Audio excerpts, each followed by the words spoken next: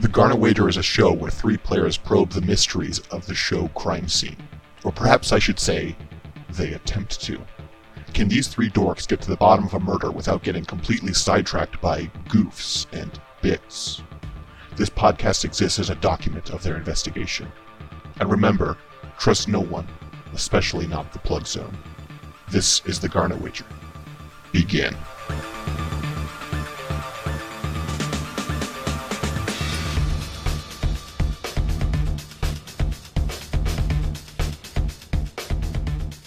Hello, friends and folks, and welcome to the newest season of the Garnet Wager. I'm one of your hosts, Six Detmar.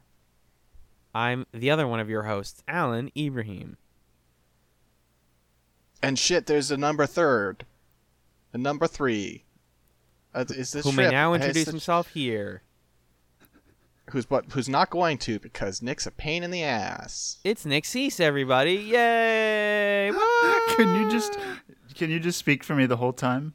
That would be good. Yeah, sure. Hi, guys. It's me, Hi, it's me. Nick. Yeah, go ahead. Take it away. I almost said Nix, which is a fusion of Nick and Six. Ooh.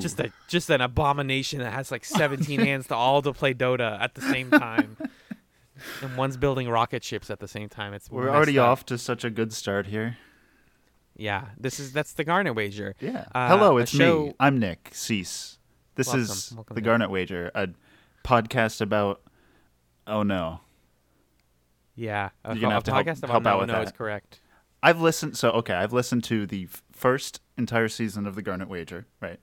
I've watched You were half so an young. episode of The Genius, and I stopped. I did not listen to the second season or the third season of the Garnet Wager yet because I heard that you stopped using garnets, and so in protest, have taken an extended leave of absence from the podcast. Well, there's actually only one season that doesn't have garnets. Okay, that's 2.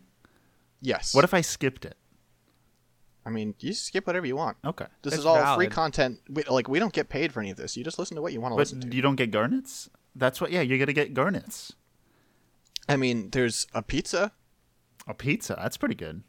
Yeah, the person who wins season 2 and also season 3 gets a pizza. That's pretty. What kind of The pizza? person this season who guesses the most criminals correctly also gets a pizza.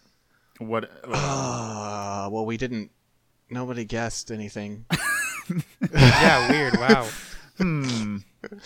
What is it that we do here on this podcast? Well, we talk about the South Korean game show Crime Scene. Crime Scene is a South Korean reality game show called Crime Scene. From the It same is. creators as The Genius?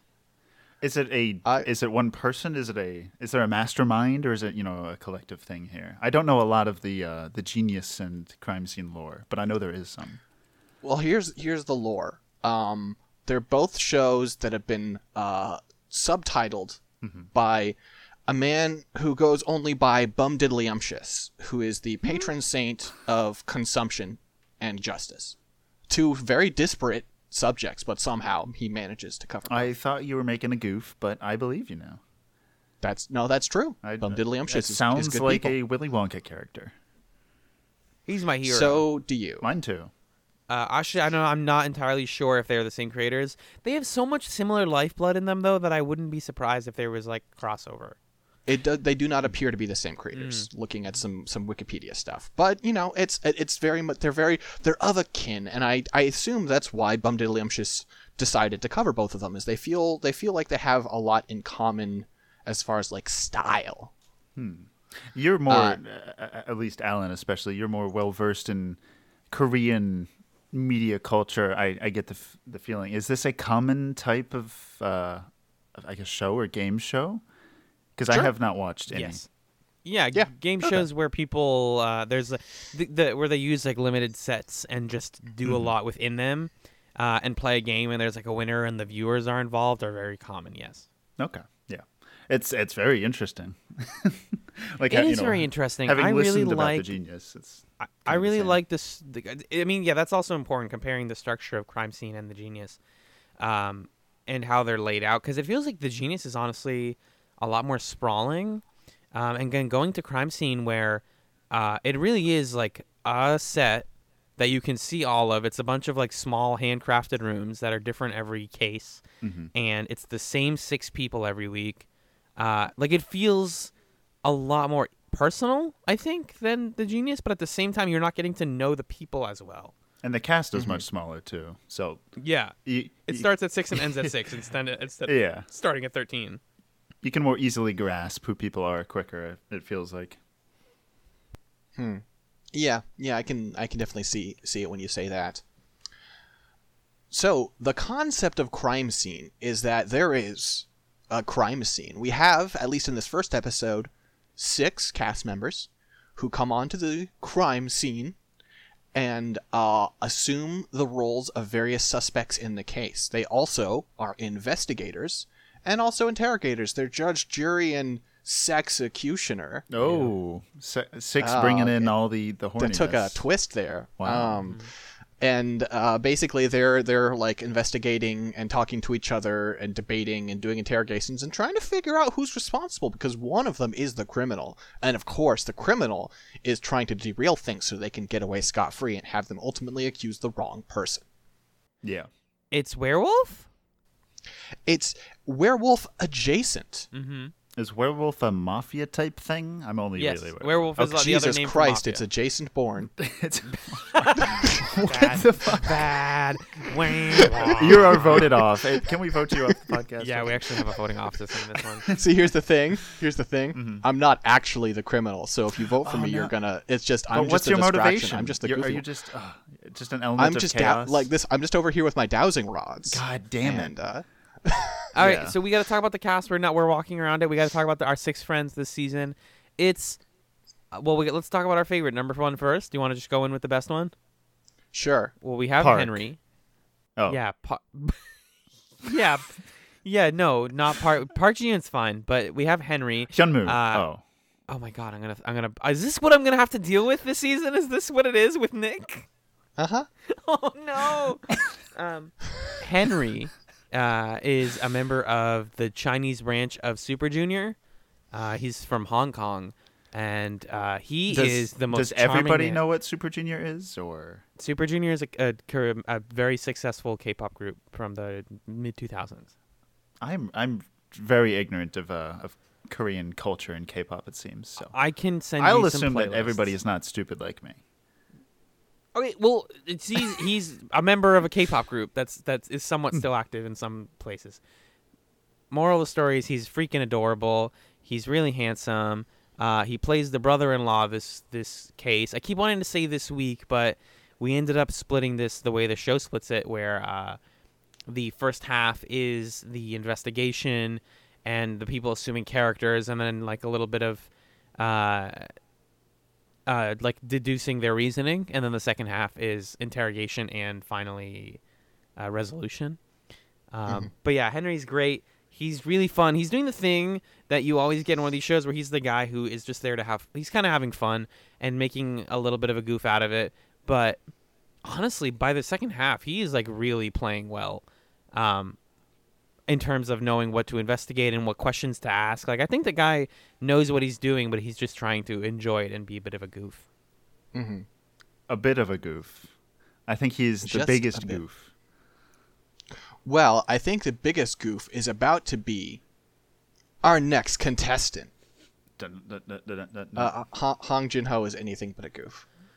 He's really not. He really doesn't have any goof DNA. He's like at all. very straightforward. Yeah. It's from the Genius and from StarCraft and from real life. Yeah. Oh, yeah. If you didn't know that, Nick, since you're well, you listened to season 1. Yeah, he's yellow. I've He's heard one of the greatest so much StarCraft players about of all time. This you fawned over him so much on the podcast and just private chats, and now I finally and then he get won to see season it. 1, and we were like, wait, wasn't he supposed to lose? What the fuck? We were real good sports. Yeah, no, it's great to see. He's a good boy. He's very vanilla, in a good way. But like he has that like at numerous points he becomes the subject of suspicion because he starts like stuttering and slurring his words. Yeah. And only one other person is like, "Don't you watch any of his other shows?" He's just an awkward person. It doesn't mean anything. Who amongst us is not the awkward person who gets suspicion raised on them for their habits? Indeed. Yeah, he's just the stuttery, quiet dork. I honestly, I too fell into the trap of thinking like he must be the killer. Like he has to be. He's too quiet. It's always the quiet I ones. wrote that down on my notes. Yeah. Yeah. Huh. I at no point thought that myself. But so we have, as we said, 2 episodes. We'll have a break in the middle where we talk about where we're at after the first episode, what we thought, and our theories at that time. Our next cast member is one I was not personally familiar with, Jun Hyun Moo, who is a South Korean host guy and has pretty good hair for an old dude. Great hair for. I mean, he's late 41. Ancient. Ancient. And this show was 5 years ago ish. Something like that. I think because they say the crime takes place in 2014, so I assumed. Oh yeah, you're right. I looked it up. Yeah, Yep. the show's 2014, so then he would have been like 37. Fossilized. Just a crusty grandpa, basically. God, he's pretty good. He's got a personality. He It's does. the older Yeah. role, but yeah. It's nice to have going by the genius. It seems like usually the role of the older person in the cast of a South Korean game show, just based on the genius, not based on anything else. Mm-hmm. The older person is the asshole. The grump. It sounded like from. Yeah. And that wasn't really the case this time. He was great. Like he was a little bit like sort of a terse grump at times, but in ways where he was playing into it, and it was nice. He's more like I guess stern at points. Yeah, he's just assertive. He's a bit more aggressive. Songmin than Dongmin, if you know what I'm saying. Oh man. Oh, I'm just sitting in the corner and being like, sure. Wow, that's cool. That's really good. I know what you guys are talking about too. So our next contestant, who grew on me a lot, is NS Yoonji. The goat. Perhaps She the seems hero. pretty cool. Yeah, I really didn't like her at first on the first episode. Basically, she was just like not rubbing me the right way. She was a little too quiet at times, and then I don't know what it was. It was strange. She got sort of the short end of the stick as far as like her role that she took on. Like the suspect she was acting is like the most immediately suspicious one. And so I think that put her back up against the wall, and so she acted a little differently at first just because everyone was attacking her. True. And then once the pressure eased a bit, you got to see a little more of her true self. Like Persona. She was the daughter, right? No, Nurse. she was the nurse. She was the nurse, yes, excuse me. Yeah, there were like 3 sets of names you had to learn this. Yeah. This case, it was very confusing. Since they're not going to come up again, let's refer to them by their role. Yeah. Yeah, I didn't make a big effort to learn the characters' names because, like you said, they're only once a week. Also, here's an interesting thing I want to talk about in regards to naming. We realize at the end of the last case, I don't mean to jump to the end, but this is based on a real case. Mm-hmm. I think they mentioned that during the setup. I must in have missed text that. form. In text, they say okay. in the disclaimers, like these sort of fictional people and events, but it's based on a real thing. I saw that. Yes, I thought that was just like You didn't read the fine print? Well, I thought it was the Ubisoft thing that's like any resemblance to real life is circumstantial. This was made by a cast of multi-ethnic and and really awesome people, all from South Korea. Anyways, so are those the names of the people that actually committed those crimes? Like, no, they invented the people. The situation is like, I mean, I think they dramatized it. They like invented more motives and stuff. But basically, the part that's real is like the killer and why they did it. I see. Because I do want to talk about this as we get more into it, but I think the sort of like playing in the space of real life crime can get a little dicey morally and ethically when it's like, oh, we're having fun and we're like developing a favorite and we're like, no, it was clearly this guy, and that's just, these are real people that were harmed in this situation. But it was more I don't think it was the actual situation. It was okay. That's good. Yeah. No. I mean, they make it. I feel like. I mean, again, you have to read the fine print. But if you do, I feel like they make it clear. It's like we took a situation as inspiration, Mm-hmm. so that we could kind of like have a moral at the end, but like none of the specifics are accurate. Yeah, it's not doing the Serial season 1 thing where people are trying to guess if it's true or not, and it's like, no, but this is real life. Don't do this. It's just Yep. Yeah. That's cool though. I think we'll talk about that moral thing. That was really interesting to me. Yeah, I too have thoughts of that for the end. We have other players though. We do. We have Park Ji-yoon. Mm-hmm. I believe she played the daughter, The wife. She's the wife. Okay, in this picture, her hair is different, and it confused me. Yes. Okay, so she played the wife, and she's like, I feel like she did one of the best jobs of sticking to her character. I really liked her everything. Her performance, her personality. It was really good. Yeah, she's committed the most, right? And very quickly like gets into being like my husband, and she doesn't like mess up who she's referring to or anything. Yeah. For most of the run for both episodes. And she has a lot of like good improv moments where like Henry will be like oh, you know, like my sister always takes care of me, and she's like, I thought I taught you better than this, Yeah. little She's brother. like, And it's it like, has the motherliness, like very matronly. Yeah. She really reminded me of a Japanese teacher I had. Just like, oh really? Like very professional woman, but like, can be very formal, but also informal. It's just like a baller, basically. I think what's funny is the people within the family, like, or the brother-in-law, the mother, and the daughter at least, all have a lot of like easy improv roles because they already have like known relationships to each other, whereas like the driver and the business coworker are like, well, we have nothing to build off of, so we're just kind of gonna play like serious men. There isn't a lot of like room for them to improvise. And we'll get to a point, but like there are details that I think are supposed to be like that aren't filled out for them, right? And it's interesting to see what they come up with, which is like, oh, like I didn't see the driver's like, oh, I didn't see the CEO leave the house, and it's like, you didn't see. And I was like, where were you? And he was like, I was getting a burg. And I was like, okay. Yeah.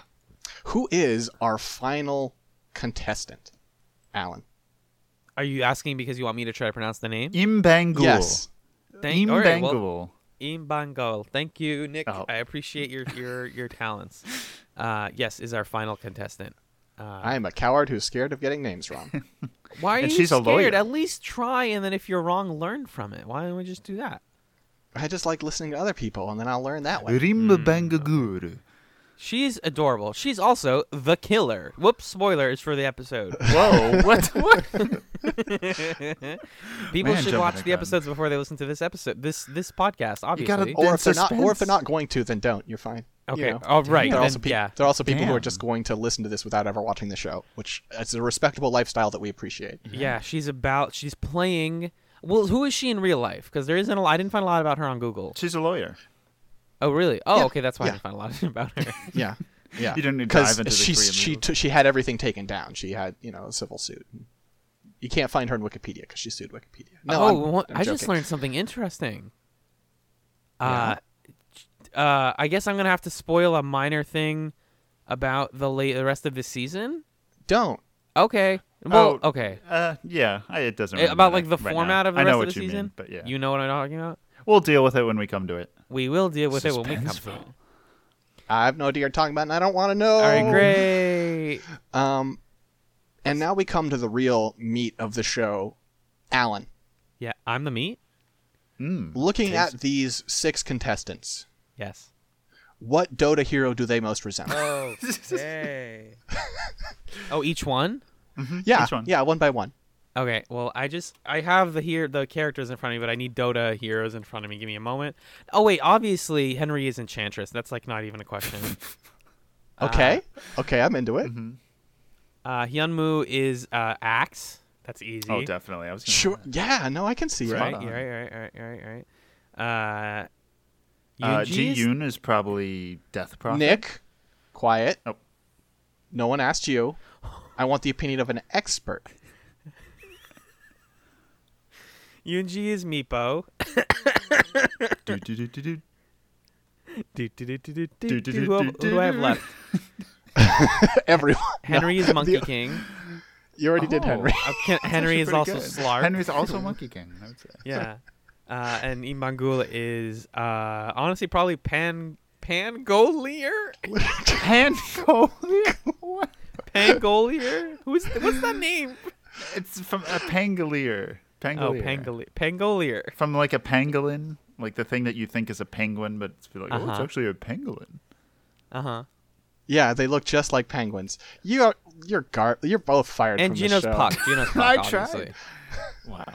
That one's easy. Okay, I'm Puck. sure. Yeah, that's Gino's classic phrase. I'm Silence. Puck. All right. Well, with that painful segment Boy. out of the way, let's talk about the case. What happened besides them playing the Inspector Gadget theme constantly? I love it every time. It's never not fucking funny. And they played the Sherlock theme too at one point at the very beginning. They did. That's true. So did they, like, obviously they added the music in editing, right? Yeah. That's how this works. But Henry's also singing it a lot. Yeah, so is it like Henry was singing it and they were like, I guess that's the show's theme now. It's like he'd sung it too much and they already had to license it, and so like, well, might as well use the whole thing. Smart editors just add in the entire text. Say like you were gonna add Britney Spears' "Toxic" as like a I knew joke. this was gonna happen. I hate this. For some reason, my brain thought that Inspector Gadget had dowsing rods at one point, and I'm like, wait, what? No. Inspector Gadget, known like Eastern. What are dowsing rods even from? I don't know. They use dowsing rods in the West. You gotta find water out on the range. Home on the range with my dowsing rods. It was a thing. It originated What? probably in Germany. That's when it's most likely originated from the idea of dowsing. I believe it was invented by Henry Lau, I think is his name. If I'm reading this correctly. Okay, am I gonna have to summarize the case? Yes.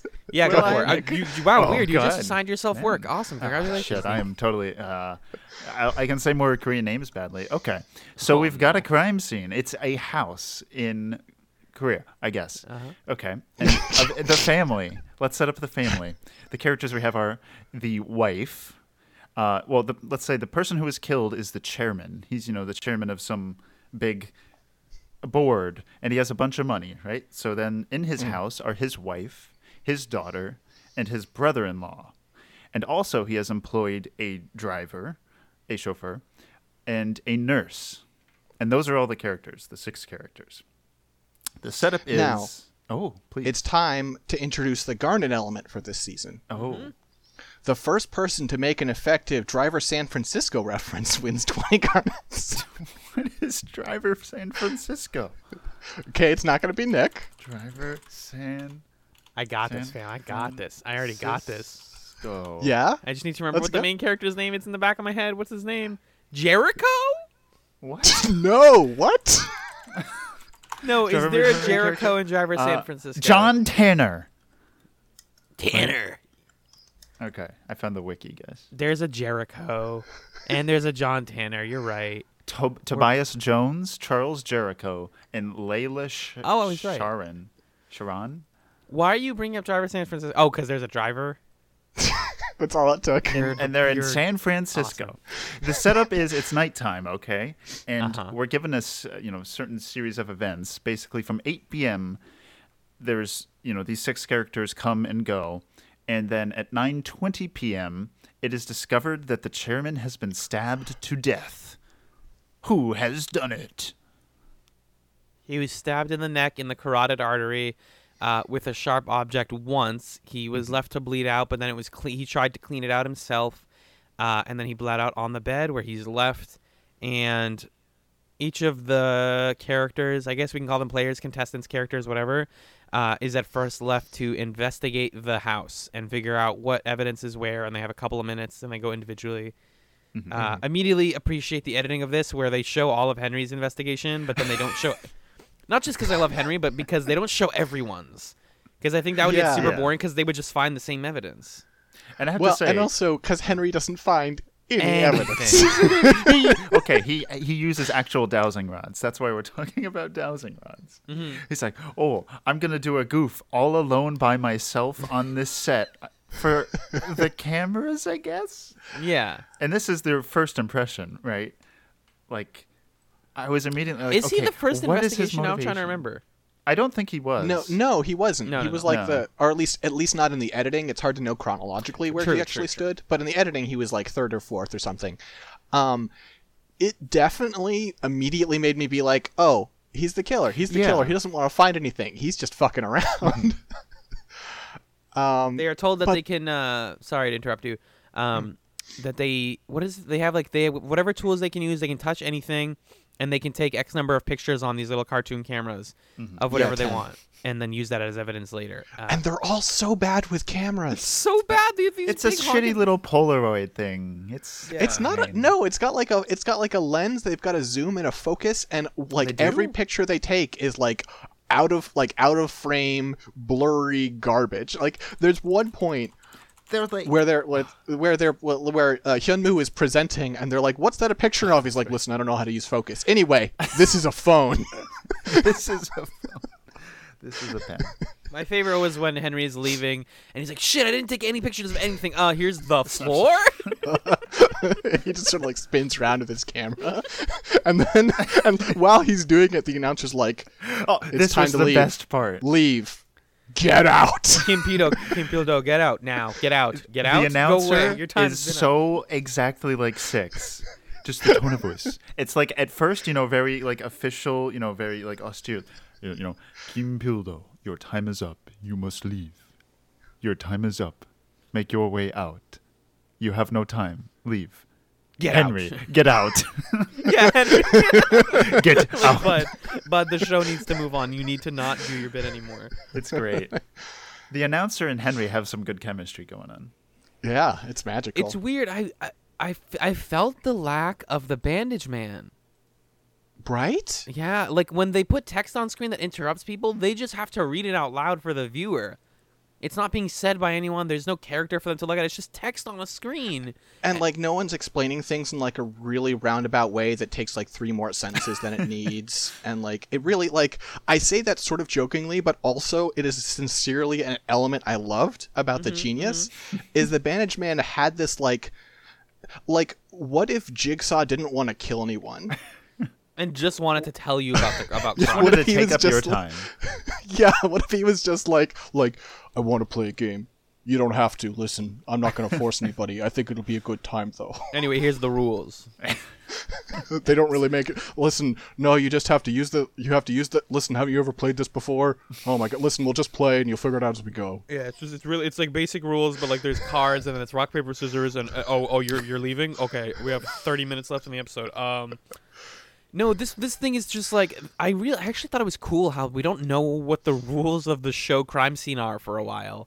Yeah. It's like common sense. Like you have to just assume like okay, they're assuming character roles that are given to them based on cards on a table randomly, and the only like rules are there are different sections of what they have to do. There's investigation, there is interrogation, there's presenting evidence, and then at the end, the real killer is trying to get it so they don't get picked.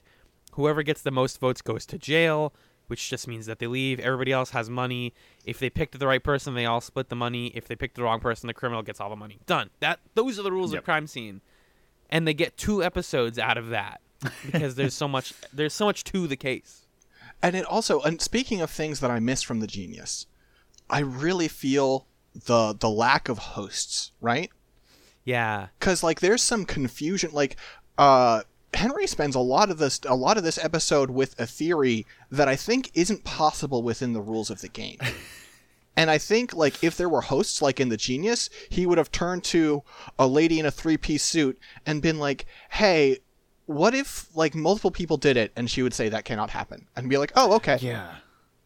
Yeah, there's like the outline of this show is very simple, but the rules are very like they have to have been told something like off screen, or it's just even more chaos because like there's rules on who can and can't lie, I think, during certain parts. I don't know. There has to be. Yeah. And like during the alibi section, which is like, each player gets to introduce themselves. Everybody can ask them questions, but they said they weren't required to respond, right? And then there's interrogation later. It's like, what are the rules on that? Because supposedly they're not supposed to lie, kind of. I don't know. I don't know why anybody would not just lie all the time, constantly. Well, if you're trying to work together, and the 5 innocent people have a motivation to work together and figure this out. Lying is counterproductive for them.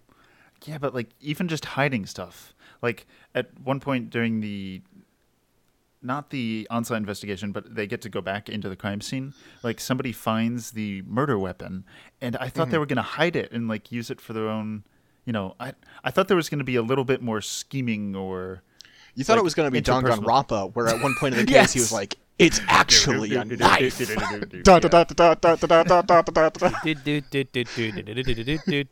Oh, wrong. Danganronpa.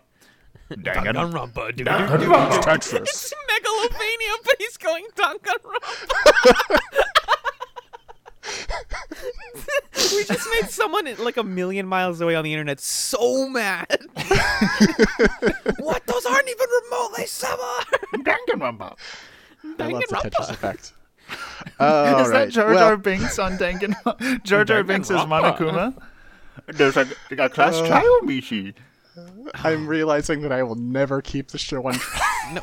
Well, this is the thing that's great about us doing Crime Scene is already a much more improvised show than The Genius. Oh yeah. Yeah. Like that's true. It has to be. They give them basic rules and they say you have 10 minutes to investigate, but like what does investigating mean? I don't know. You guys missed the basic evidence that would have solved the case. Nobody fucking found it. That's how you know this shit isn't scripted. They missed the one thing they needed. Everybody They missed the raincoat with the like eyes cut out like into a creepy mask. And the like, girl's so strange. Yeah. Like what is hilarious to me because we've talked about this before, but American reality TV doesn't really do that a lot. Where it's like, oh, you guys just didn't do it right. Mm-hmm. It's like no, somebody would have done it right because that's what we need to keep the show moving. They're like, no, you guys can totally miss it and get it wrong. They could probably get every criminal wrong every week of this season, and that wouldn't even be an issue. But I feel like it's more likely than not because there was we'll get to it, I'm sure. There was nothing that led me to believe that the killer would have been the killer. I guess just because they missed, the key piece of evidence, but it was very much just like an enjoyable show. It's harder to read intent during interrogations when even the person doing it is only like they're not trying to hide a crime because they committed it. They're trying to hide a crime because they want to win the game. And there's still a level of like, even though I'm the killer, I'm still giggling with you because we're having fun and we're playing characters. Yeah, because you get moments where it's like this person's acting real shady, and it's like, are they acting shady because like they're the criminal? Are they acting shady because you're like, what did you have for supper? And they're like, that's not on my fucking script. What? Yeah, what? How did corn on the cob? I don't know. Do we eat that here in Korea? I think probably. I think grilled corn is a Japanese thing, so I assume it's in Korea too. Yeah, because Koreans and Japan and Korea. Corn is not like an Asian thing to me, but like it's still around there. But it's in one Asian country, so basically it might as well be in all of them. I will switch to my Japanese accent. No. Oh God. Okay, we're sorry. Don't do it. Oh, I'm sorry. Put me in jail. I'm going to steer this ship back into the rocks. They get 5 minutes each to make a briefing with everyone based on their evidence. Mm-hmm. Another example of the show doing a lot with little. They just get a chalkboard, or it's like a weird like fake holographic chalkboard. And they're just like, hey, so here's the evidence. Here's the crime. And this part felt a little bit repetitive to me because they kind of were repeating the same evidence. Mm-hmm. But a lot of it is them being like, no, I wrote this thing down and I found this evidence and you clearly did it. Wait, you didn't? Okay, well, like, I believe it's, Hyun, what's the names again? I remember forgetting people's names. Yeah, Hyunmoo, who, like, presents all this evidence, and then they're like, we all presented this before, and he's like, yeah, but I'm saying it now. Jinho was presenting something, and, like, he asked a question of, I think maybe the nurse, and she's just like, oh, yeah, no, this is, I didn't do it, so, or, it's like, oh, no, I wasn't there this time, so I couldn't have done it, and he's like, all right. Oh, okay. Yeah, every one of his questions, he's like, but what about you? And they're like, it wasn't me. And he's like, oh, okay. All right, well, okay, maybe someone else. God bless this boy. He can't do secrets. This is just a show where Jinho gets Jinho'd over and over and over again by everyone. They're just throwing the Garnet back and forth behind him like monkey in the middle. That's what this is. Oh man, what if it's like, what if we get the moment where it's like, okay, step forward with your bag of gold, and he's like, I don't know where it is. I chopped it. And then Henry is like cackling in the background, and like the crew, he's got like a boom mic, and he's like, "Don't tell anyone." Also, do you know what do they actually win something? Because on the Genius, not the Garnet Wager, on the Genius, like they win money at the end, right? If they're the last person? It feels like it's implied that those gold coins are exchanged for currency. I kind of thought so. Okay. Yeah, well, because another aspect that we didn't mention yet is the viewers watching this live were able to vote on who was the killer, which I think is part of why it's not that easy to determine yourself who it is, because then it would be easy, and then it would get like, honestly, shout outs to them. By the end, it was like 20% for each person. Percentage of people that voted that they were the killer, and then it just like nudged to 23% for the daughter. Like the viewers actually got it right, which I thought was cool. Well, assuming that's legit. Right, we don't know exactly, but yeah, they have a little Benefit. like voting link on the side and stuff, and also they have two, like in part one, they have a chance to vote who they think so far based on their evidence who it is, and then at the end, once they know literally everything they can know, they vote again, and then those two types of votes are tallied. So it's like, it's not just you received votes based on all the information. It's sometimes you received votes based on circumstantial evidence. And so you need to come into the very beginning of the game defending your case very, very well, or else you could lose the game before people even know who you are, which I think is really cool. There's a great moment actually in episode two. Just I'll briefly touch on that before we do our mid case breakdown, where Shunmu is being interrogated, and I think it's the wife is interrogating him, and she's like, "How come every time someone points at you, you redirect the attention?" And he's like, "Am I supposed to just say yes, it was me? Like, what are you talking about?" Like, of course I deflect because I don't want to be accused of a crime. Oh, right. All right. Well, with that established, we hit the halfway point. We hit the end of episode 1. Where were your heads at as the case hit its halfway point? So far up my ass.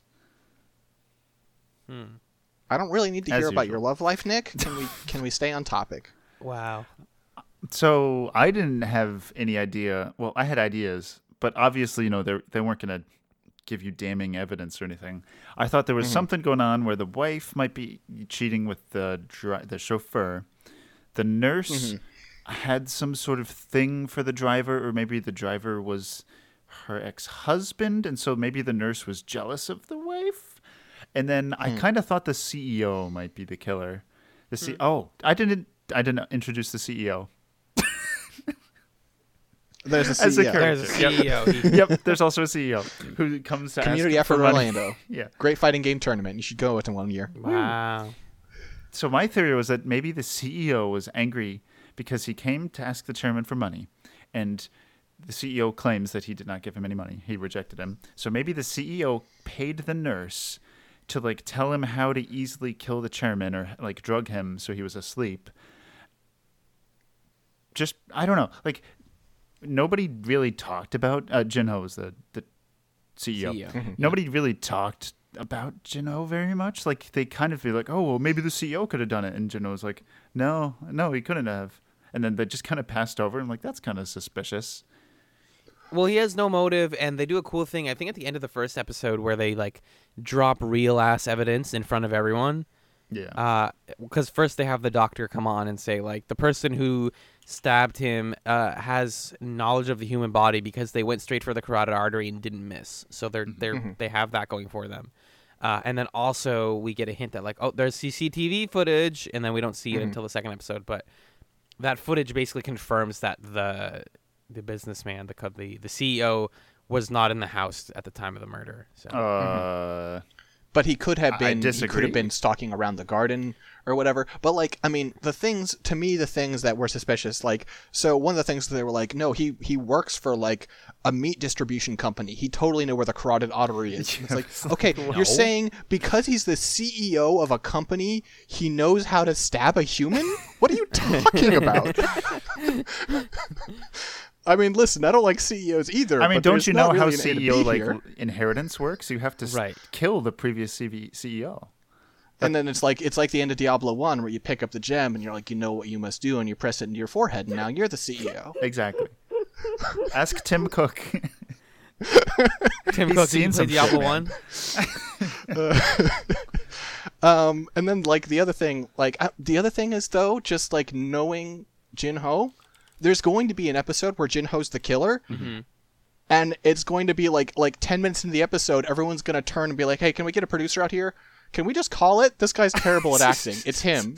It's obviously him. It's him and we found it. Wow, aren't we good? He just like stutteringly said, why would you say it's me? And then like stared directly at the murder weapon for 10 unbroken seconds. Right. It's him.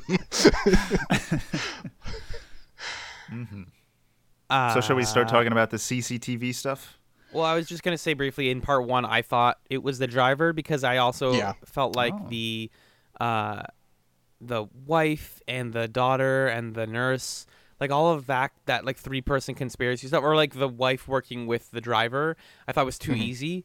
So I was like, maybe it just is the driver, and like maybe the brother-in-law isn't involved at all, and Henry's just a goon, and that's it. Yeah. So I was leaning towards the driver as a part 1, but by part 2, I was like, basically, I had solved it. I was basically leaning on the driver as well for 2 reasons. One is I feel like he had the most like clear opportunity and lack of he had the most lack of alibi of anybody. He was doing some aggressive deflecting. And then this is an example of how my friend Jennifer and her interests have poisoned my brain. Is I was like, I mean, he doesn't have a motive, but I've played Danganronpa. Mysteries don't care about motives. God. Danganronpa never has once cared about a motive. Who's tall enough to stab someone with this knife? That's the only thing that matters in this entire case. Exactly. So much salt. This brings us to part 2, which in this show is the second episode. So we do a double block now. We're trying to do 1 case per episode. Do we want to jump right in, or do we have a thing we want to talk about in between? We could very briefly, or not briefly, I guess we'll see how it goes, talk about Warframe. Oh, yeah! Oh, right. Nick, do you want to leave? You can just close the call and can come back in like 10 minutes. Warframe. I'm Googling it. Oh, ninjas play free. It's this thing. Yeah. Are you a ninja? Did you play free, or did you have to pay? I did not have to pay. Oh. I did not pay either. No. You're not both financially, ninjas? anyway. Okay, let me see if I can. $5. I mean, it's not free the way Twitter isn't free, where it's like, well, my life has been given to this game. So, Warframe was our final end of season 3 homework, our mega homework to tackle here. So Alan and I both played some Warframe. Did Nick play any Warframe? No. Okay. Yep, I completely forgot about it. It's fine. You weren't required to. I offered you the opportunity if you wanted to, but this is our problem to deal with. This is our cross to bear. There's probably a character who has a cross. Ave Maria. I know there is a character that has a cross. What did you think about Warframe? Because I have like a spiel, but I don't want to get into my spiel until I know where you're at. Basically, I think it's okay. It makes a strong first impression, and then I feel like I am not in love with the way the progression works. And the mobility really started to wear on me, not because it felt like... Okay, so when I was playing Ocarina of Time back in the day. Oh my god, right? Here comes a Galaxy Brain take. Here we go. I was like, I've got all these options to move around. I've got these items and stuff. And I was like, oh wait, the best way to move around is just to run. And then when you're near the edge of the room, you roll because that's faster. And then you open the door before you have to deal with roll recovery. Yes. And that's just how you do everything. And in Warframe, the way you do everything is you do like the forward spinning leap, and there are 5 other ways of moving, and all of them are completely irrelevant, and I don't know why they're even in the game. You crouch jump. You just crouch jump forever. Just crouch jump forever. And that's... I appreciate the crouch jump is kind of cool. The fact that it becomes quickly the only way to move in that game is dumb and annoying. Sounds like early PUBG when you had to crouch jump over ledges. Well, crouch jumping in this game makes you do like a forward spinning diving pirouette. Okay. It's sick. It's really sick. But I agree, like I almost wish that wasn't the fastest because like I never sprinted ever. Like why do I have sprint then? Having a straight upward jump is useful because sometimes you just need to get up, and like there's parkour and there are other movement things that relate to your jump that aren't just crouch jumping. But yeah, if you have a straight line in front of you and you just need to get somewhere fast, then crouch jumping is the only way to go anywhere. Like why would you ever do anything else? And that it can be kind of annoying. I agree. And you don't even lose options. Like you can use your gun and your sword while doing that. So like there's no slow downside. motion, in fact, it's cool. And also you go into like you have a smaller hitbox because you're just like narrow needle flying through the air. It's just right. Yeah. I don't know. Other than that, it was like, yeah, it was just like, okay, this is kind of neat, but unlocking stuff is too much of a grind for me, given how much like the game is all right, but it's a third person shooter, and I'm just not much of a shooter person these days. Why? I mean, Why because am I you're not not. much of a That's shooter fair. Like you person? play, I know you play RPGs more. That's fair. I mean, so the things that interest me these days in games are, I like well-written characters. I like amazing art design, and Warframe's all right. And I like a lot of like flow in combat, and I just don't get that in shooters. Maybe that's just because I'm bad at them, but I very rarely get a sense of flow, and I don't want precision. I want cohesion. Yeah, there's a specific like gameplay fantasy that Warframe can achieve for you that few other games can.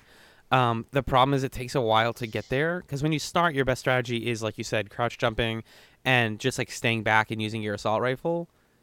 There's actually a video I really want to link both of you later that's called like Day 1 through 100 of playing Warframe, and it's an animated like short that somebody made that simulates like your first day where you join a public game and you're like, what do I do? How do I jump? And then you fall and you don't figure out the crouch jump, and every other player like murders everything for you. And then by like day 20, you have another frame and you're a little bit stronger. And then by day 100, you are one of 4 incredibly badass ninja assassins eviscerating every enemy around you in creative and interesting ways. To speak to the progression stuff, I really like the idea of a forever game. Referring to that whole, this is a game you can play as long as they continue to update it. At a core level, you just enjoy it, and you're always going to enjoy it. And for me, that's games like World of Warcraft and Final Fantasy XIV. Like MMOs, for me, are games that I'll always enjoy, or certain tactics games. I think Final Fantasy Tactics I can still go back to all the time and find new things to enjoy. But the fascinating thing about this little bit of time we had with Warframe was I could see the alternate dimension where Warframe was my forever game. And I think it's awesome that it's so many people's forever game because its progression systems are different than the stuff we're used to. It's not like the WoW model where you wait for a percentage drop until you get it and then you have good gear until it's no longer good. It's not the Final Fantasy XIV model where you see what the good gear is and how to get it and you work until you have the tokens to buy it and then you have the gear. It's more like you pick a thing you want and then you have it and now it's time to make it good. But that's not really true.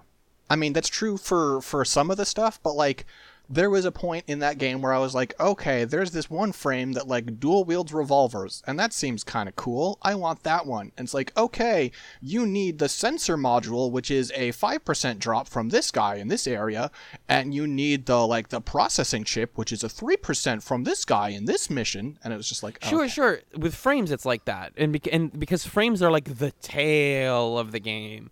Like people who play Endgame Warframe are just collecting frames at this point. As long as they put out new ones, they have things to do. And that is a thing that has to take a long time because that is the game's tail. But on a short term, there are like smaller term grinds that you can do in like a couple of days, like with weapons specifically. Very early on, you get a blueprint for a weapon called the Boltor, which is the classic like old FPS game, like shoots bolts that can pin enemies to the wall. And you're like, wow, that's really cool. And you can build it pretty easily with like basic materials from the story missions. But your Boltor early on like will barely stick anyone because it doesn't crit, and it has to crit to do that. So you're like, I have the gun, I have the ability to use it. Nothing is stopping me from using it, but it sucks. How do I make it suck less? And then everything else you do, everything else you get will get you these little mods, and the mods end up being your form of like improvement. And every individual mod you get matters, and everything you add into it matters in a big way. And before you know it, you have a deadly bolter, and you have one of the best guns in the game, and you didn't even like put that much time into it. You just have it. And then it becomes a matter of like, okay, well, how do I use it? Or how do I push it a little bit further to make it better? Or how do I get more of these things? And it's more about quantity than sort of like unique bespoke quality of each gun. Mm-hmm. Like you are going to get all sorts of guns that do interesting things very quickly, and that's not hard. It's not like you're never going to get the Boltor. You'll get it in 10 minutes. It's, can I get a good one, and can I make it awesome?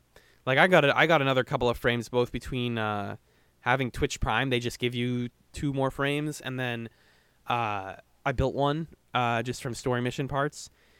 But I actually had the benefit of I have a friend who has put like hundreds of hours into this game, and they walked me through the whole thing. They walked me through pretty much 90% of the main game story.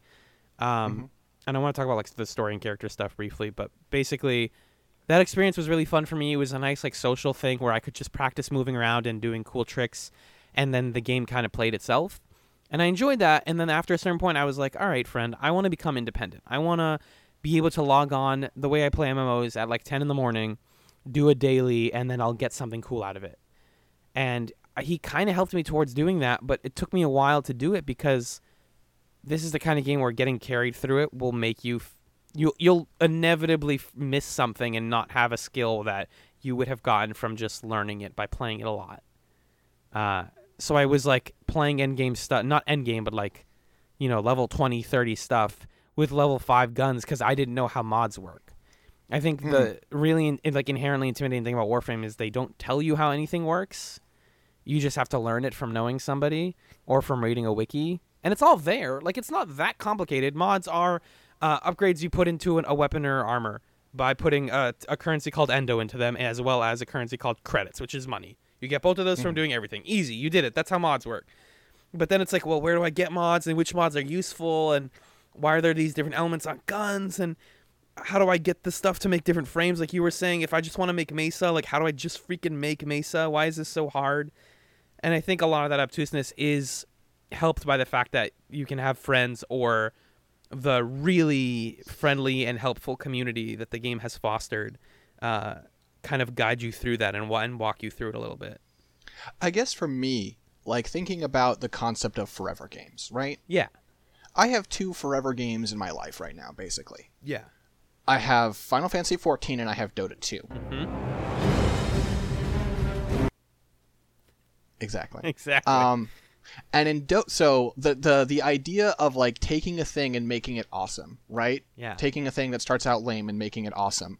In Dota 2, unless you're playing Chaos Knight, that's not an idea because everyone's awesome. And in Final Fantasy XIV, that is an idea, but I've never once needed the community for that.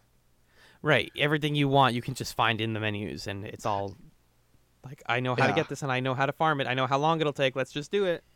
I haven't said it on this podcast, so I will go ahead and do so. I am the guild leader of a guild called I Play MMOs Alone, and the only member is Nick, who doesn't play the game. It's great. Fucking leave me the fuck alone. I love it. Right. And I think a lot of people find fun out of... I really love... That's part of why I love 14 so much, is if you want something, you know how to get it. That's it. They tell you how to get it. There's no worrying about drop chances. You will get the thing you want if you work towards it. And there's something really freeing and nice about that. The thing with Warframe is, like, I find a lot of fun in learning how it works. Like, pulling apart the knotted web that is its, like, 5+ years of systems that are now stacked on top of each other and learning what the currencies do. I find that really rewarding. because you come out of it a lot more powerful than you were when you started, and you're doing a lot cooler shit than you were 20 plus hours ago. Yeah, that makes sense. I think I had problems with its like aesthetic design for a while, but playing through the story, I learned a lot about why it is the way it is, and I came to appreciate it a lot. So here's the point where if you at home at some point are interested in playing Warframe and interested in its story and why people care so much about it, you should probably jump ahead a couple of minutes. Come back after the break, Tenno. This is where I edit in the time that you can jump to. It's 1 hour, 1 minute, and 45 seconds, Tenno. You play as the Tenno, which are like these robot saviors, the guardians of the world. And you are guided by this lady called what the fuck is her name? The lady with the fun snake hair and the blind Lotus. face. The Lotus. Lotus gives you missions. You fight different alien races. There's like the old race that the thing is you play the game early on and you're like, man, all the maps look the same. It's all like old world, boring, like ancient civilization stuff. Sure. It's all from the same society. We don't know what the hell happened to them. They never talk about it.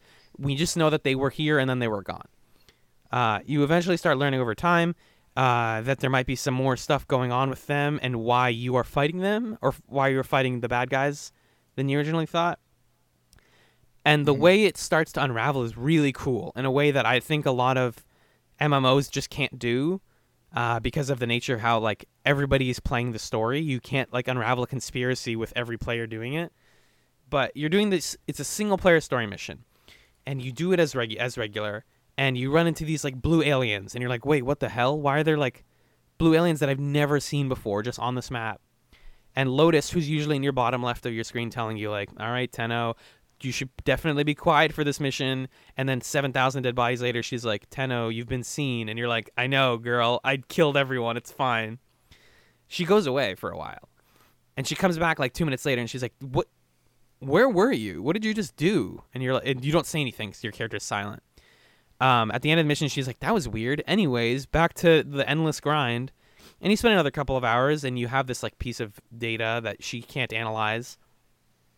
And then voices start talking to you, and you start getting the classic like, I am thou, thou art I. Celestial bodies are coming to get you. Blah blah blah. Lotus is lying to you, and you're like, what?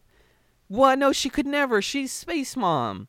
And you learned that basically, blah, blah, blah, Lotus was programmed to destroy the Tennos, but discovered that she could use them in a way that would be helpful to her. And instead of killing them, she worked with them.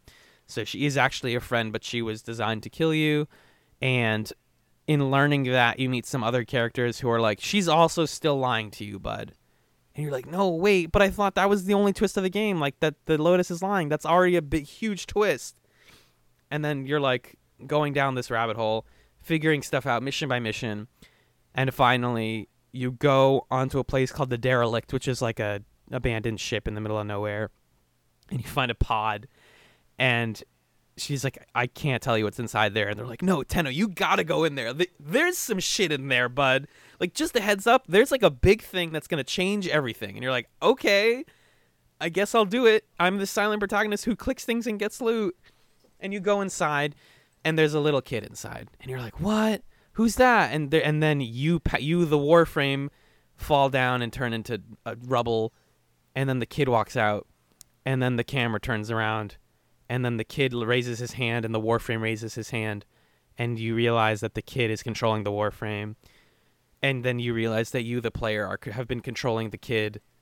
And then you get character customization about 40 hours into Warframe.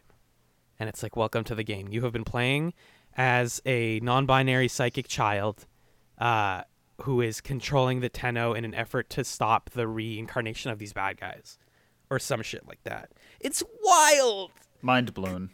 It honestly is in the moment. Like, every time I explain it to someone, I know it sounds really dumb being like, the plot twist of Warframe is you... But just saying, like, the plot twist of Warframe is you play as a little, like, orphan kid is, like, kind of silly. I mean, like, listen, I'm used... Again... Friend Jennifer, I'm used to some stupid fucking twist. This seems okay. Thank you. Exactly. It's handled extremely well. You then have to walk as the Tenno, as the child, and walk your Warframe back out of the mission, like walking backwards with new enemies that you've never fought before, and they're like killing you, and you're like, what do I do? And I have like a psychic beam laser that can kill them, but like I don't know what I'm doing. And then you just like take the kid to your ship, and then you customize the kid because he takes his helmet off, and you realize who they are, and you're now playing as the kid, and everyone refers to you as the operator from now on. And it just feels like you've started the game for the first time because the framework for why you're doing everything makes completely different sense. And I thought that was really cool. It like made the repetitive nature of it actually make a lot of sense because it's like, oh, this is all training exercises for a kid. And how many hours in is that? Well, it depends. Like if you really rush the story and the junctions, it's probably like 20 to 30. For me, it was closer to 50 because I spent a little bit of time fucking around. Huh. It sounds cool, but I don't know if it sounds cool enough for me to spend the time. But that does sound pretty cool. No, I mean, you can watch that mission. That mission is like really just interesting sure, for me. But it's not, it doesn't, it feels like one of those things that's not the same if you're just like, you know, like fucking, oh, let me watch the big twist of Persona 4. I've never played this game, but I'll just watch the twist. Like, yeah, you know, being there for that for twists like that is really cool. And I had most of it spoiled for me, but like even being in the moment and then it like pulls back and it's like, welcome to character customization. You're like, what the fuck? I've been grinding for materials all night. That's crazy. Even with only like the 6 or so hours that I played, it does recontextualize some things in interesting Exactly. ways. It's really interesting. And then they're doing a lot of cool stuff. They're constantly updating it. There's like open worlds now where you can fly around with your like backpack jet plane, and I'm now at the point where I think I've reached the horizon of my Warframe career, where I'm like, I see it, I understand it, I'm happy it exists. I'll probably go back to it, but this is not my forever game. Mm-hmm. Just because, like you said, I'm also not a shooter person very much, and even when you get the good gear, it's like, okay, now I just don't like playing this very much. Like I have other grinds that are designed for my time. Well,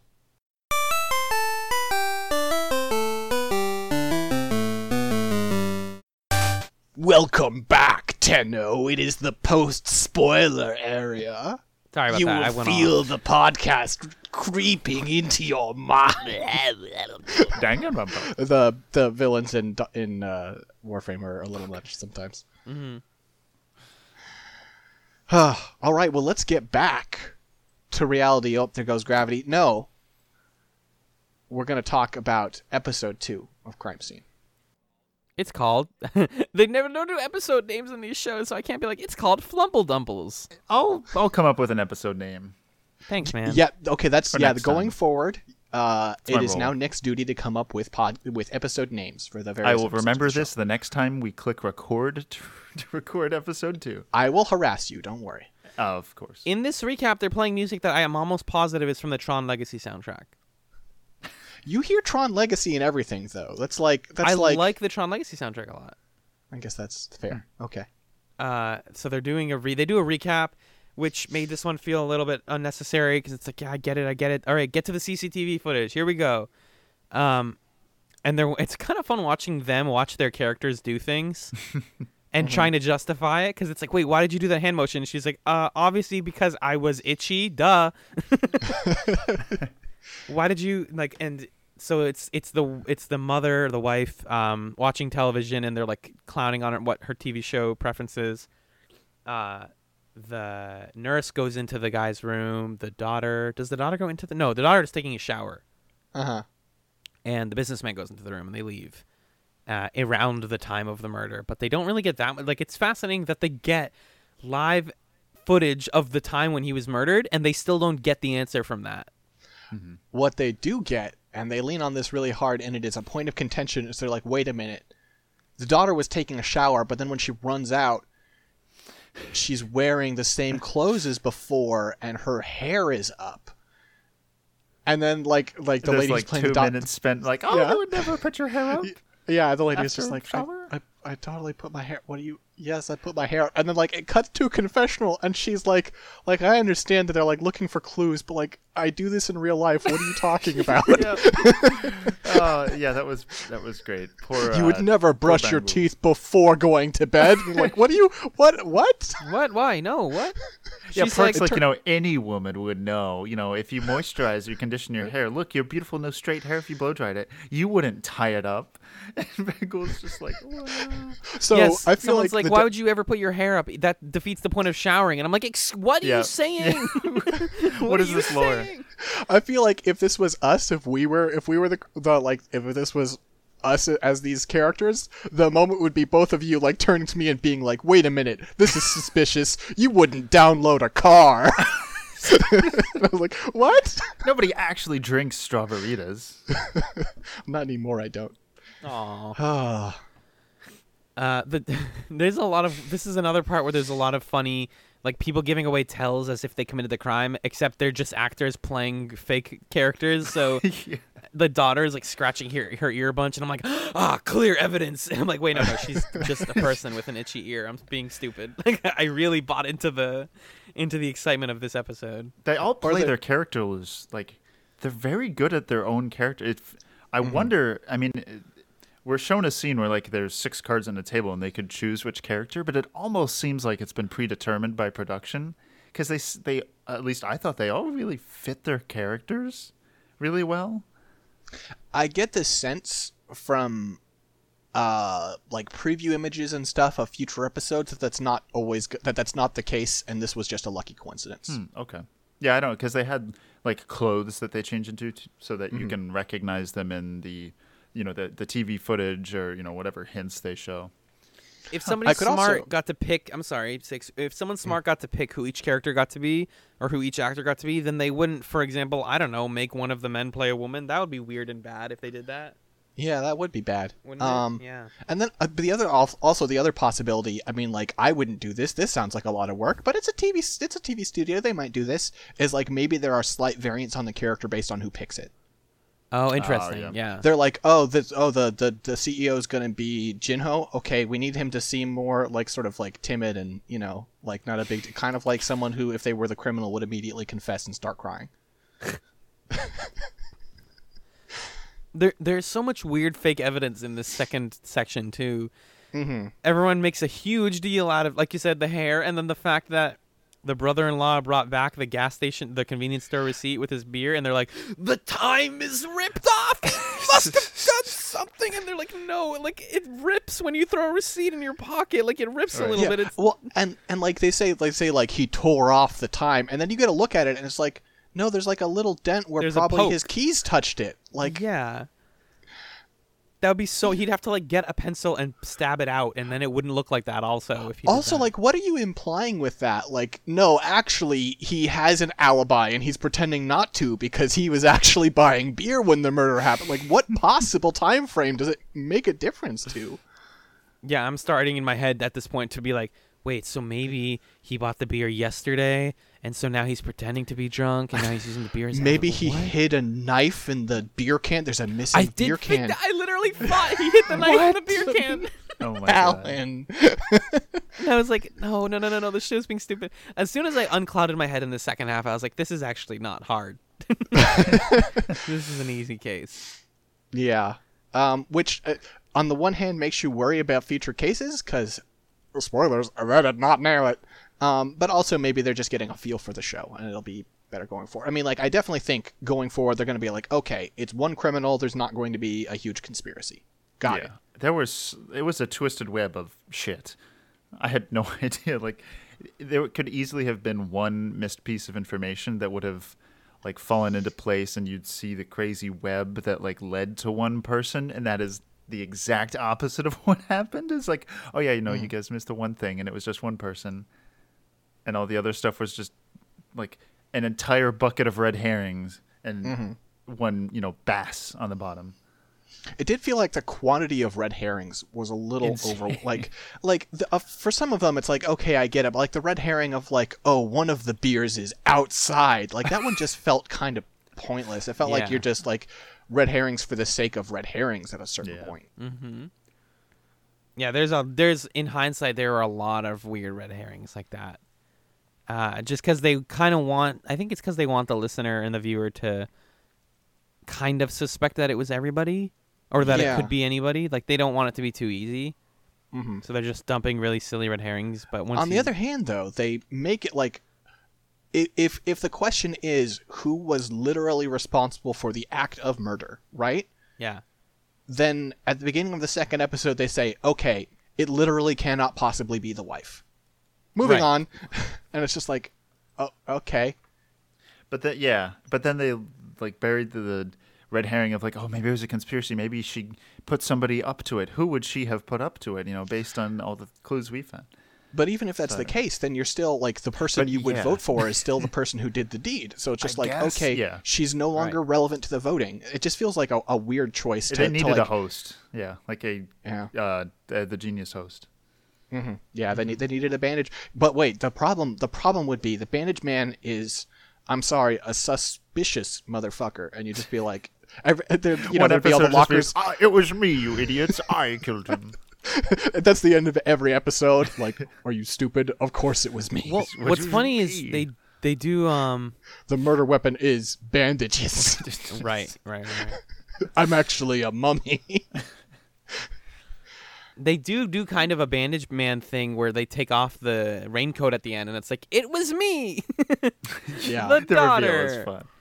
Yeah. I thought that was cute. Before we get to the reveal, though, there's a little bit more evidence stuff. Like Henry finds the murder weapon, and then there's this really hilarious moment of finger pointing where he's like, "Finally, I found it! Oh my God, it's a Eiffel Tower that has like a knife inside of it as like a pen." And then they're like, "Wait, how did you find that? You must have obviously put it there. You're the killer." And he's like, "No, why would I find my own weapon? Don't be stupid. That makes no sense." Yeah, Hyun-Moo is just like, "Oh, it's obviously you. Oh, look, he found it because he knew where it would have been. No, the daughter wouldn't have known. Oh, blah, blah, blah." It was another one of those moments that made me really suspect the driver because just such bad logic of just like the murderer would not show you where the murder weapon is. That's just a bad idea. Yeah. I mean, they didn't even take it to the next level of like, oh, well, they could have purposefully brought it up so that, they wouldn't have been suspected because they brought it up, and why would they brought it up? But there was a lot of shit. And Hyun-Moo is just relentless. Anytime he sees like any target on anyone's back, he just fires, the machine gun into them. Yeah. Yeah, in the end, he's the one who gets accused of the crime, and he's innocent, but like, motherfucker, the way you were acting, how did you think this was going to go? Yeah, that was good. And this is where, when they're all back in the crime scene, that's when there's the one-on-one interview section where every single contestant, I think, just gets to choose one person to do a one-on-one interview with, or interrogation, I guess. And this is where some of the more funny moments are, because when it's just the six of them together, like they have chemistry and stuff, but it's hard to construct anything like any bigger moments between people or, bigger interactions. Mm-hmm. And there was a bunch like the one between Park and Hyun-Moo, the wife and the driver, was hilarious. I think it was Hyun-Moo who calls in Ji-yoon. Yes. So she calls him in, and then he immediately takes charge, and then she's being like, "I thought I was interrogating you. Yes, I'll answer your questions." Yes, I'll answer the question. They needed to get a room there. That was an awesome 5-minute interview or whatever. Yeah, all of the 1v1 investigation or interrogation stuff was hilarious and very good. Yeah, best part of the show for me. And the first three investigations are just people calling someone in and being like, "I'm so disappointed in you. Why did you do it? Why did you do it? I'm so disappointed in you." And then it ends and it cuts to a confessional. They're like, "Well, I didn't learn anything." Yeah. Henry was going super goofy and be like, "Who did he even call in?" It was he called in his sister. He called in the wife. He called in, yeah. And Ji-yoon's just like, "No, of course I didn't do it. Why are you acting crazy? Why are you?" Yeah. And Henry just committed, and then he goes to the confessional, like, "Huh, that was useless." It was funny to see, the goof master admit, "Okay, yeah, I just wasted 3 minutes." Yeah, all the interrogation stuff, extremely funny. And even when the daughter and the mom are together, and she's like, "I've never been so disappointed in you," and she's I raised like, "Mama, you so poorly." Yeah, I raised the report. She's like, Mom, I didn't do it. What are you saying? What's going on? Why are we like this? What a The more they get into dysfunctional the character, the family. funnier it is. God, Ji Yoon's mother performance, A+. Yeah, 100%. So heading to the final votes, at this point, what were your feelings? Who did you have in mind? I still thought it was either the daughter or the brother-in-law. I had no idea. I didn't suspect. Like, I wasn't very confident in anything until they found at the very last moment before, I think, the final vote, they found a medical textbook. Yeah, the anatomy would have textbook. located the vital Rod points in the daughter's room, and she Bungle looked really suspicious. Like, she was looking at, I think it was Ji Yoon and Hyunmoo were looking in her bookshelf, and she just like kept glancing over. I'm like, this is really sketchy. What's going on here? But there was still so much other, crap in the web of lies and red herring. I had no idea. I'm like, okay, obvious tells, obviously suspicious, but I still have no idea. Yeah, I feel like I'm in the same place where I ended up thinking it was the driver, but the daughter did like rapidly jump in suspicion there, where it's just like she was like, oh, it's my boyfriend's. It's like, why did you leave your boyfriend's textbook in your house? yeah, like why? What? Like, not only did he leave it in your house, you put it on your shelf and kind of slid it into the back, and then we're like eyeing suspicious, like, is someone gonna find my boyfriend's textbook? Yeah, what? Show me your feet. What? No, sorry. No! So yeah, I think if I'd had a little more time to digest that, me and also the other contestants would have put it together. But it was so at that late, point it was so fast. It was like, oh, I guess I'm sticking with the driver because he keeps yelling at everyone. And he goes to jail. He does. Yeah, he gets convicted. I really like their method of voting, where they have like lockers for each person and they slap handcuffs on them. That's very satisfying. And then it rolls down. It's so tactile. I love it. It's great mechanical feedback. And then they open the locker and they go look down. They're like, "Ha, yes, 0 votes for me. I'm cool." Like, oh no, handcuff. At the very end, I think right before the final voting, they all vote individually, so they go backstage or whatever to the production area, and they like follow I think it was like Jin Ho, Yoon Ji, and Bangul. They like follow them up the stairs as they're like going to their green rooms or whatever, and they can't stop like trying to think. And like at the end of the hall, I think is Jin Ho and Bangul, and you can just like see Bangul start to look around, like. She's looking at them and like she's responding and being part of the conversation, but she's very interested in what they're saying, which retrospectively is like, oh, she's wondering if they know. They don't know at all.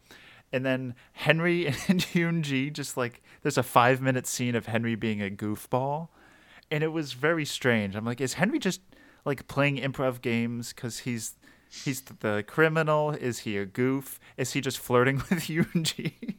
He like smells her hands. He's quite the character.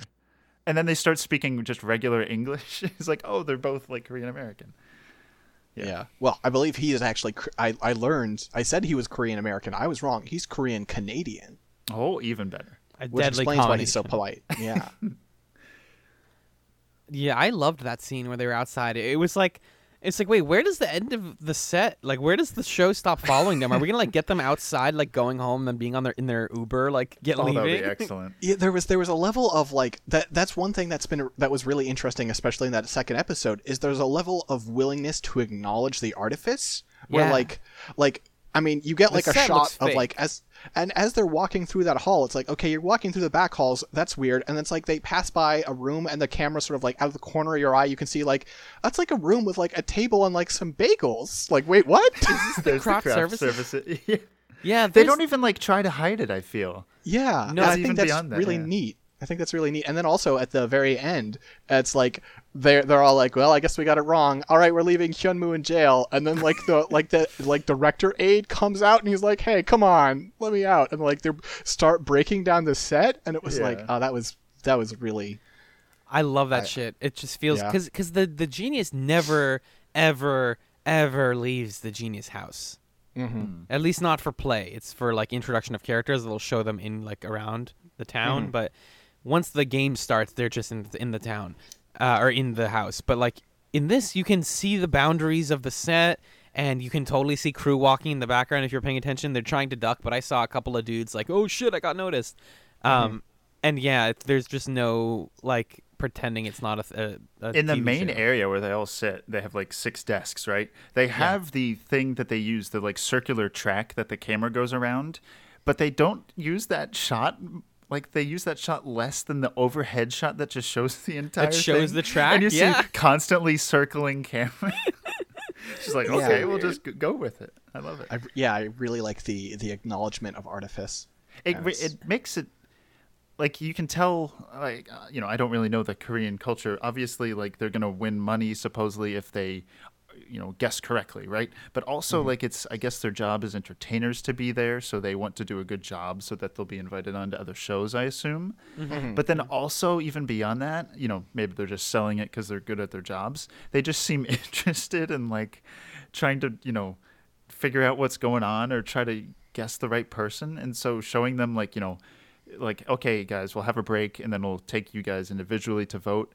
And then like 3 of them just like keep bickering and arguing as they go back to their green room, and they just stand outside their green room and argue. It seems like, they're interested in the game, which is, good for the audience. Like, oh, they're interested in the game, so I'll also be interested in them being interested in the game.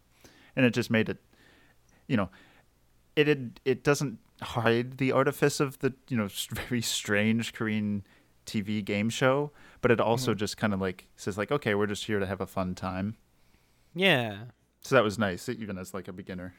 Also, in moments that like other shows, like especially I feel like Western TV would omit, there's a moment where Henry is doing his dowsing, and then it points to a wall, and he's like, "What's on the other side of this wall?" "The parking lot." And he's like, "Can I check out the parking lot?" And they're like, "No, go away."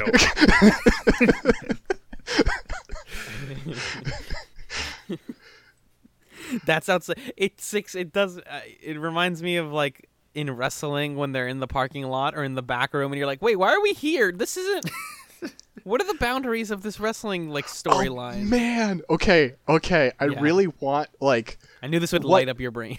Oh man. Galaxy So, brain. okay, I'm gonna reveal something to you that you're gonna figure out anyway in just a next episode, right? Okay. Henry's not staying. Yeah, he's a guest. Henry's a guest.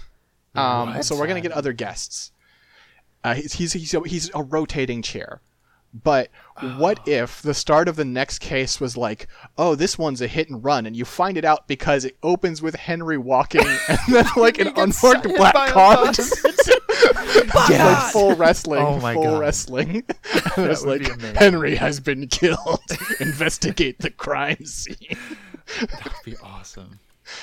I'd watch it. Very into that. They should hire you as a producer for the Genius season 4, 5.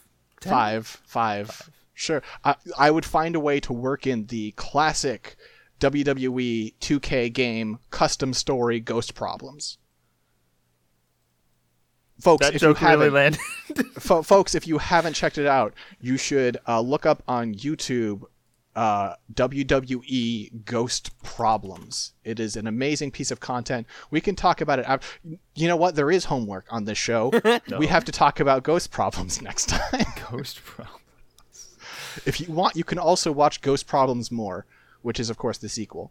But, if you really want to go above and beyond, you can download them. You can boot up an Xbox 360 and get this game So and 6. download. Yes. Basically, I'm just gonna pivot. That sounds fantastic though. Please do.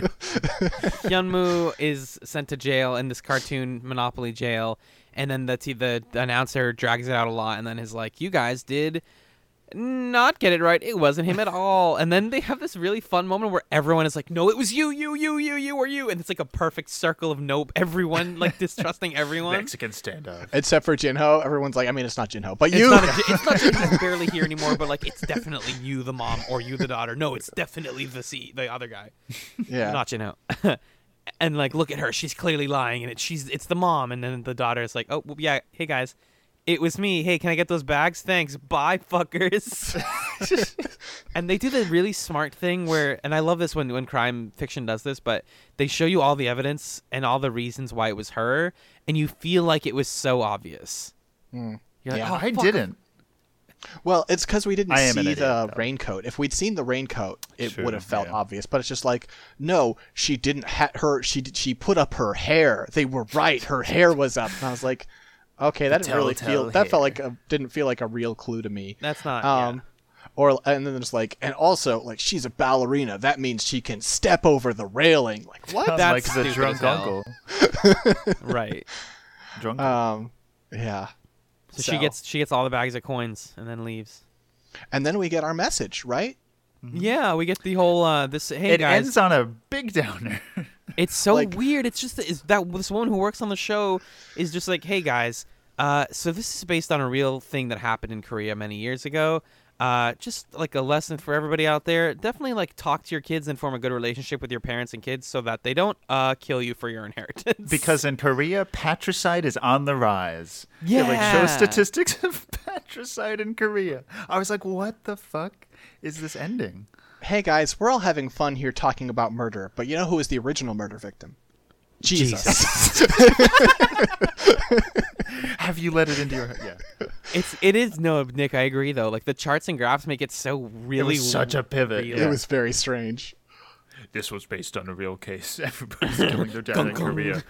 You should really talk to your kids, have a better relationship. Okay, bye.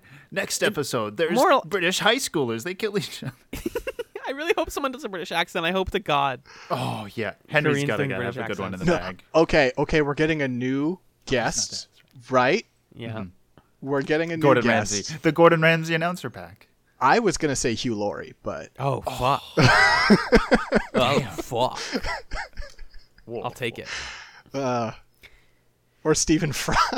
Yeah, I think the moralizing stuff is fine. I didn't find it annoying. It was just like, oh, that's surprising. I've never seen that before. Yeah, it was just strange Yeah. more than anything. Just like this podcast. Strange more than anything. Indeed. Well, do we have any closing? Obviously, next episode we're going to cover 3 and 4, right? Yeah. Yep, the next case. And, We'll do one ghost case problems? per episode, I think. Yeah. Very subdued. I kind of just blacked out when you talked about ghost problems, whatever that is. Still not sure if that's a glitch, if that's a video game. We'll if do a that's little video storyline. back and forth powwow after this, and okay. we'll all send Anyway. each other YouTube videos. So it is time for us to close down the show. It's the plug zone. Six, I have a question. Yeah. Nick does this all the time, yeah? This is more than usual, but yes. Okay, is it easy to edit around that or no? No. Like, are the levels It could be, okay? it could be easier. I have a do it. waveform. I have a waveform on it, okay, and I slide the YouTube slider so that it gets just to the right level for you. Okay. Okay. That's not true. It's I not have the- to adjust the volume every time. It's always too Effect, loud. amplify, etc. Yeah, it's great. Yeah. No, I have to do some work, but that's okay. I'm okay with doing work. Oh, I'm sorry, Six. Did you have a really good the fake out into the plug zone or something? They're never good. What are you talking about? They're never They're good. always great. They're always excellent. Thank you, Nick. Well, I feel like we've transitioned so successfully already. I'm not going to do it this time, but in the future, we're gonna do some plug zone transitions. But we'll let Nick go first, as you're new to the show. Oh, great. You can find me on this podcast for the next few weeks, and also on Bottle Crow Reborn, the Dota 2 variety show madcap bundle of cooking advice and video game drama. There may be some not like super changes, but like some minor changes happening soon to make it like sometimes more digestible for people who don't give a shit about Dota and just want to hear us talk about cooking. Because we don't talk about Dota very much. Like me. That's true. Woo. Alan, Yeah. Plug Zone. You can listen to me on another podcast called Chats, a television podcast, found wherever you listen to those, where my friend John and I are watching 2 episodes of Babylon 5 every week and talking about it. It's a really fun podcast, and if you like that, you can check out our Patreon, patreon.com/chatspod, where there's a bunch of fun bonus content. Bonus. Bonus soda. And I am Sixdetmar. You can find me at Twitter at Sixdetmar, Sixdettmar. Top pinned tweet there is going to be all the stuff that I do on the internet. And if you want to know about when this episode is recorded, probably in like 5 minutes or so here, I'm going to post a tweet of the fact that I finally fucking rolled IWS 2000 in Girls Frontline while we were recording this during some downtime. Wow. It took me 150 runs of 4-6. You better recognize. You're just saying that because you haven't seen IWS. She's cool. AWS? Are you on, like, the IWS. cloud? Like Amazon? Yeah, I got it. Oh, I love that. They have some, kind of affordable hosting sometimes. I mean, they're not a lot of. I want to give a thank you to Alan and Nick. Ashley for Ryan, being my aka co-host. Svim. No, my brain has stopped. Bitmap Prager, who did the art for this show, which is, of course, Scanline Chan in the Bandage Man garb over a desk. I also want to say it's really been nice doing this very different style of Garnet Wager. It's really been a pleasure, and I will never put you two on the same room again. This was a mistake. You're absolutely correct. It's too late. You've opened this can of worms. This is probably the longest time Alan and I have spent talking. Wait, this can of worms? You're going to serve it with some ice cream? Go into the slime chamber? So, Alan, you're not aware, but 2 episodes ago on Bottle Crow, on our cooking segment Peace out. section, we talked about